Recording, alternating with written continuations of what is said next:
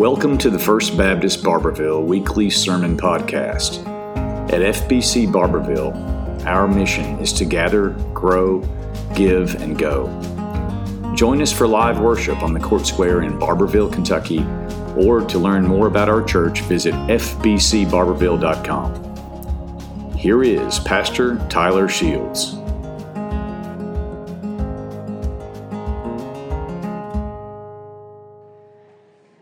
So this year we've been going through the Word together.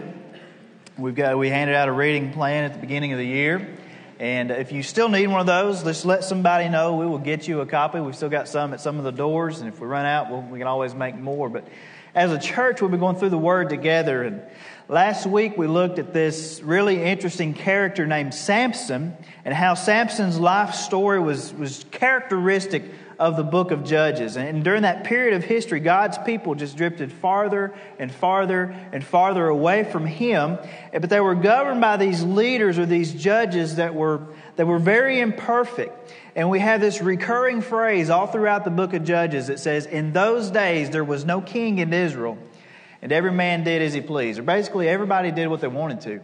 And that's how the book of Judges actually comes to an end. And so in time, God raises up yet another judge who is actually a prophet as well. We forget that about Samson. He was a prophet and a judge. Not Samson, but Samuel. And Samuel was a godly man. And when Samuel gets older, he appoints his two sons to be judges over Israel. However, they were not godly men. And so the elders of Israel come to Samuel and say, "Listen, basically, we don't want your sons to be ruling over us. Give us a king.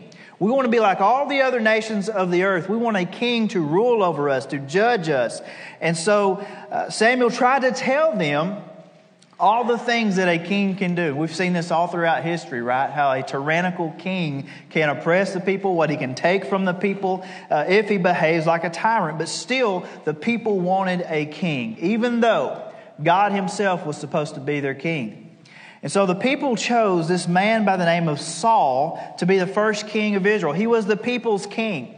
But in time, God would reject Saul as king for his disobedience and raise up His own king, a king whose throne, the Bible says, would last forever, who was unlike Saul and the others, whose greatest strengths come from their physical attributes, while this man's greatest strengths comes from his heart, which is what we're talking about this morning.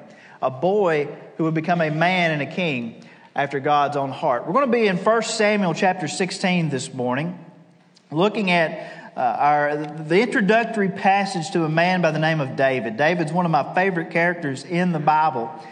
And we read his story this morning and we wonder, why would God choose this man? And if God would choose this man, how can God use me in my life to serve Him? So 1 Samuel chapter 16 verse 1 says this. It says, "The Lord said to Samuel, 'How long are you going to mourn for Saul, since I've rejected him as king over Israel? Fill your horn with oil and go. I'm sending you to Jesse of Bethlehem because I've selected for myself a king from his sons.' Samuel asked, 'How can I go? Saul will hear about it and kill me.' And the Lord answered, 'Take a young cow with you and say, I've come to sacrifice to the Lord. Then invite Jesse to the sacrifice, and I will let you know what you are to do. You are to anoint for me the one that I indicate to you.' Samuel did what the Lord directed and went to Bethlehem. And when the elders of the town met him, they trembled and asked, 'Do you come in peace?' We'll talk about that in a minute. 'In peace,' he replied. 'I've come to sacrifice to the Lord. Consecrate yourselves and come with me to the sacrifice.' Then he consecrated Jesse and his sons and invited them to the sacrifice. And when they arrived, Samuel saw Eliab and said, 'Certainly the Lord's anointed one is here before him.' But the Lord said to Samuel, 'Do not look at his appearance or his stature, because I have rejected him. Humans do not see what the Lord sees, for humans see what is visible, but the Lord sees the heart.' Jesse called Abinadab and presented him to Samuel. 'The Lord hasn't chosen this one either,' Samuel said. Then Jesse presented Shammah, but Samuel said, 'The Lord hasn't chosen this one either.' And after Jesse presented 7 of his sons to him, Samuel told Jesse, 'The Lord hasn't chosen any of these.' Samuel asked him, 'Are these all the sons that you have?' "They're still the youngest," he answered. "But right now he's tending the sheep." Samuel told Jesse, "Send for him. We won't sit down to eat until he gets here." So Jesse sent for him. He had beautiful eyes and a healthy, handsome appearance. Then the Lord said, "Anoint him, for he is the one." So Samuel took the horn of oil and anointed him in the presence of his brothers. And the Spirit of the Lord came powerfully on David from that day forward. Then Samuel set out and went to Ramah. So again, King Saul, the people's king, was disobedient to God, as God had done in the past. God told his people, as he had done throughout this whole conquest, kill all of these enemies, destroy everything that they have. And Saul is disobedient. He allows the people to bring back some of the best that their enemies have. He actually brings King Agag back alive, kind of as a trophy. And God rejects him and sends Samuel to confront the king's disobedience and tell him that God has rejected him as king. And the Bible actually says, this is incredible, that Samuel the prophet actually hacked King Agag to death before the Lord. Wow.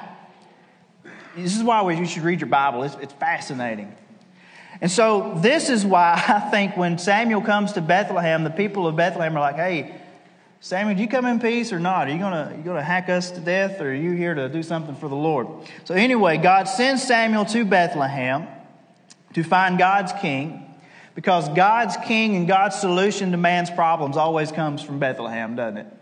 And so he teaches Samuel and the people just what kind of person it is that he's looking for, just what kind of person it is that God can use in great ways. And it's not always the best looking, thank God for that. It's not always the most senior or the most talented. It's not always the oldest. So God passes over all of Jesse's sons, as impressive as many of them were, until he gets down to the very baby boy whom Jesse hadn't even brought in from the field out there tending sheep. And God chooses this boy to be the next king over the nation of Israel. And what we learn later in Scripture is that this boy will not only be a great king, he'll not only do great things for the nation of Israel and do great things for the Lord, but the Bible says that he will become a man and a king after God's own heart. And that's why God chooses David to be the next king. And so my thought for us this morning is, what does that mean? We say that about David, and we've heard that before, but what does it mean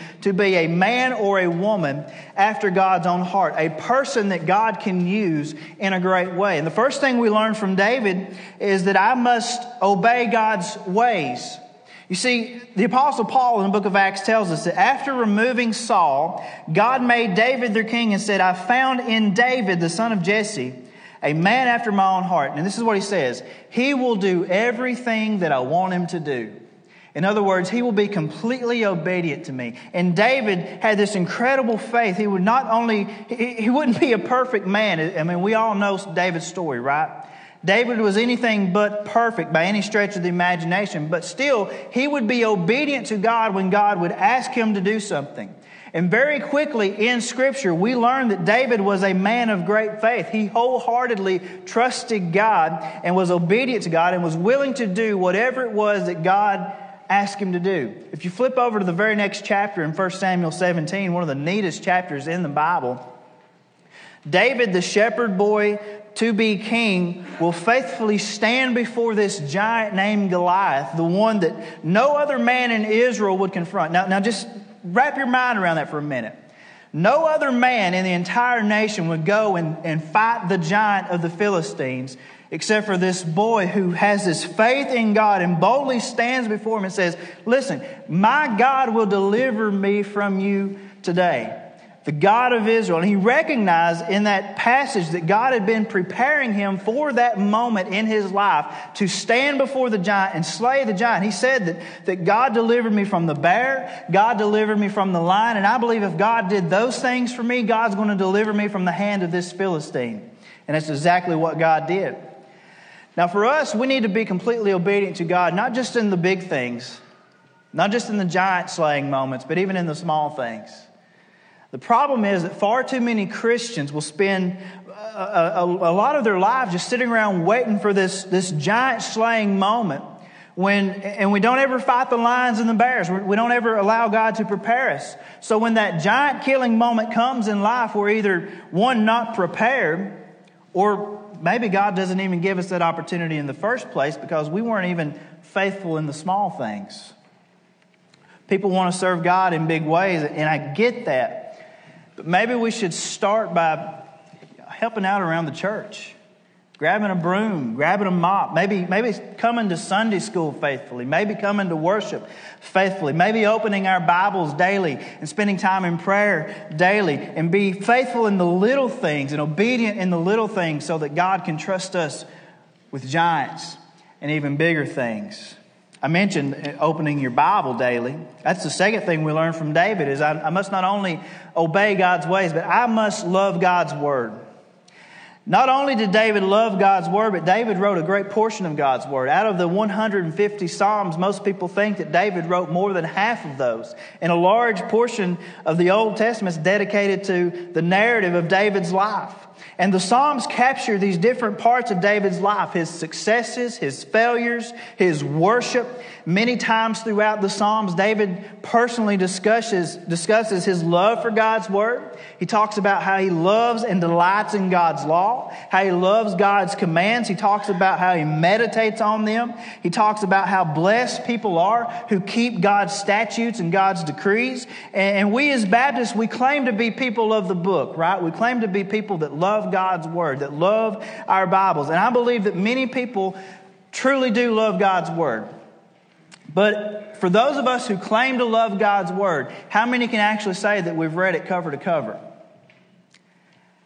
How many, even beyond that, if you have read it cover to cover, can say that you're allowing it to penetrate your heart and your mind and actually shape who you are in Christ even today?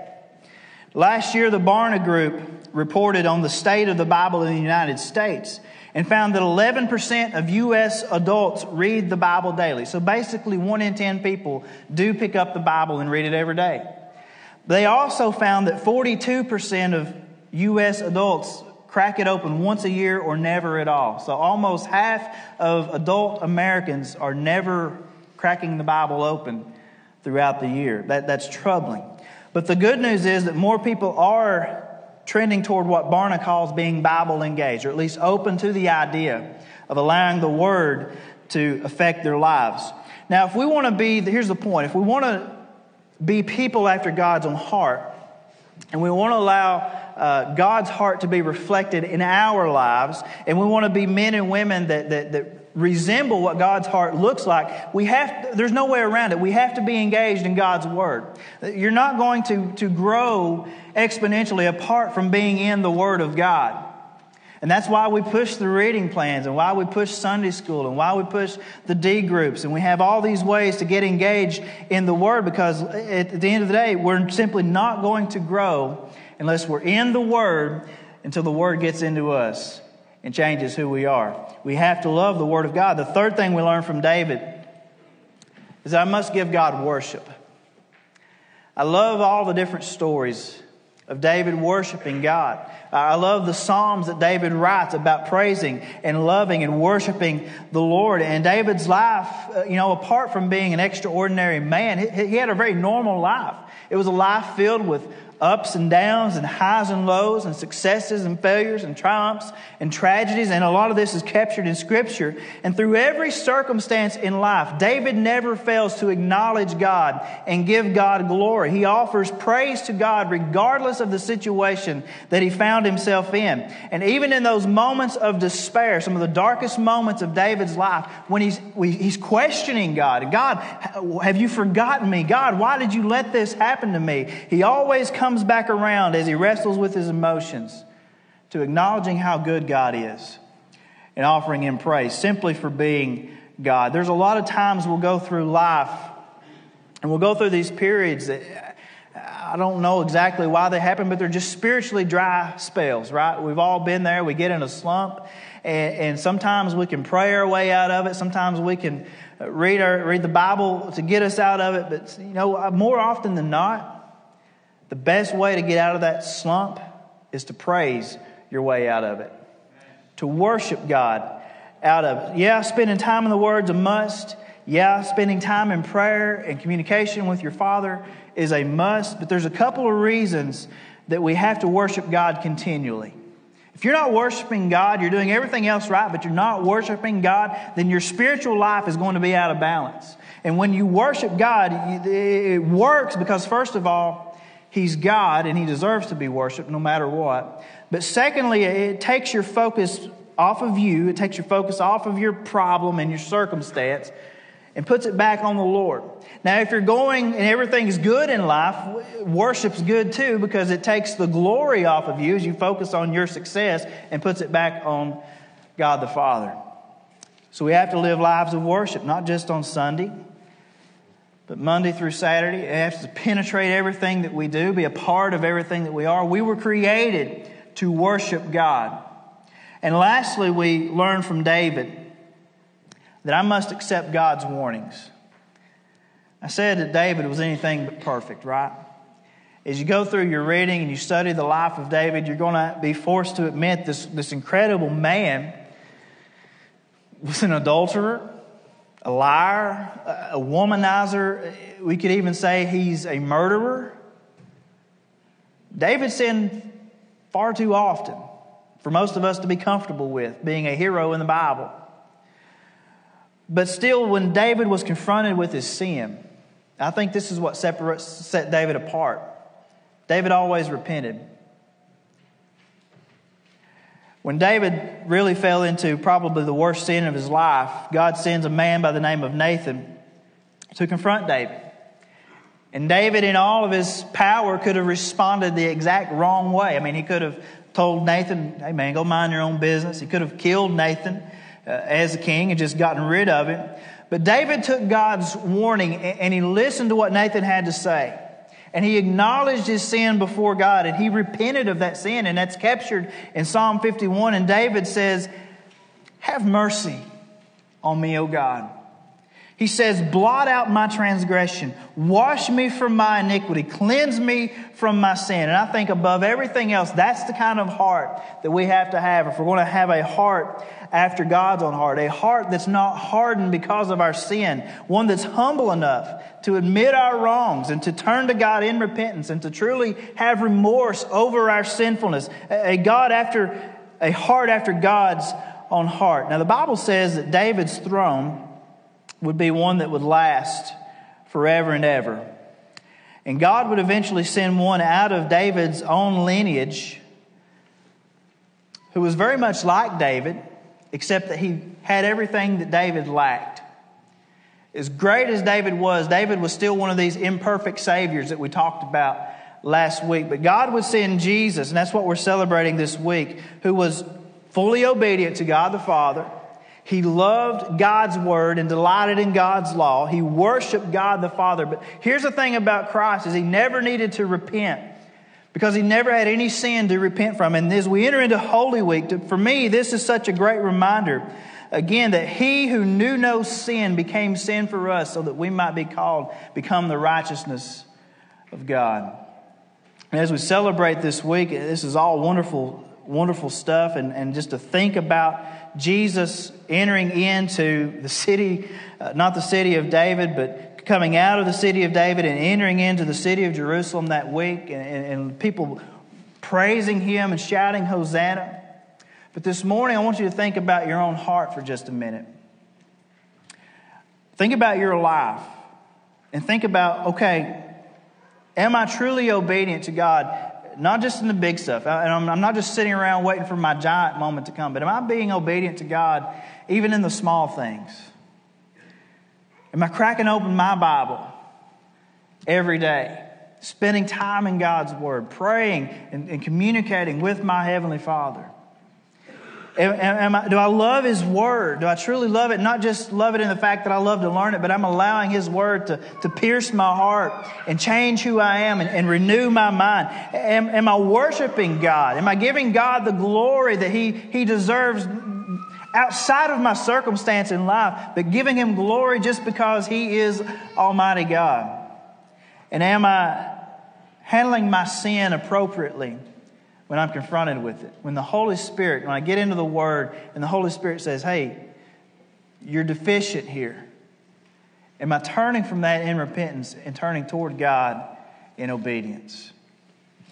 More important than anything else, I want you to ask yourself if you really do know Jesus this morning. I'm so excited next week to come together and celebrate not just his death and his sacrifice, but celebrate his resurrection, his triumph over sin and the grave. And I want you to be thinking about this week. Do you truly have a relationship with Jesus Christ? Let's stand together this morning as we close in prayer.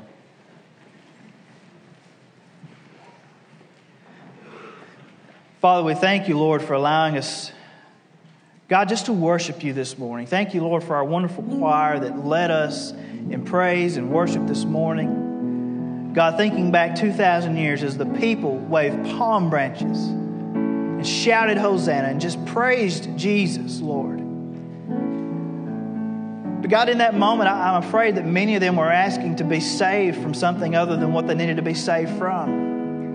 They thought they needed to be saved from life circumstances, saved from Roman oppression or whatever the case may be. And today, Lord, we ask you to save us from so many things, and we desire that. But God, the greatest need we have is to be saved from our sin. We need our hearts to be changed. And God, this morning, I pray that if we're deficient in any area of our life, whether it's in obedience or worship or spending time in your word, God, whatever the case may be, God, I pray that you would help us to have a new heart, a heart that's more like your own heart.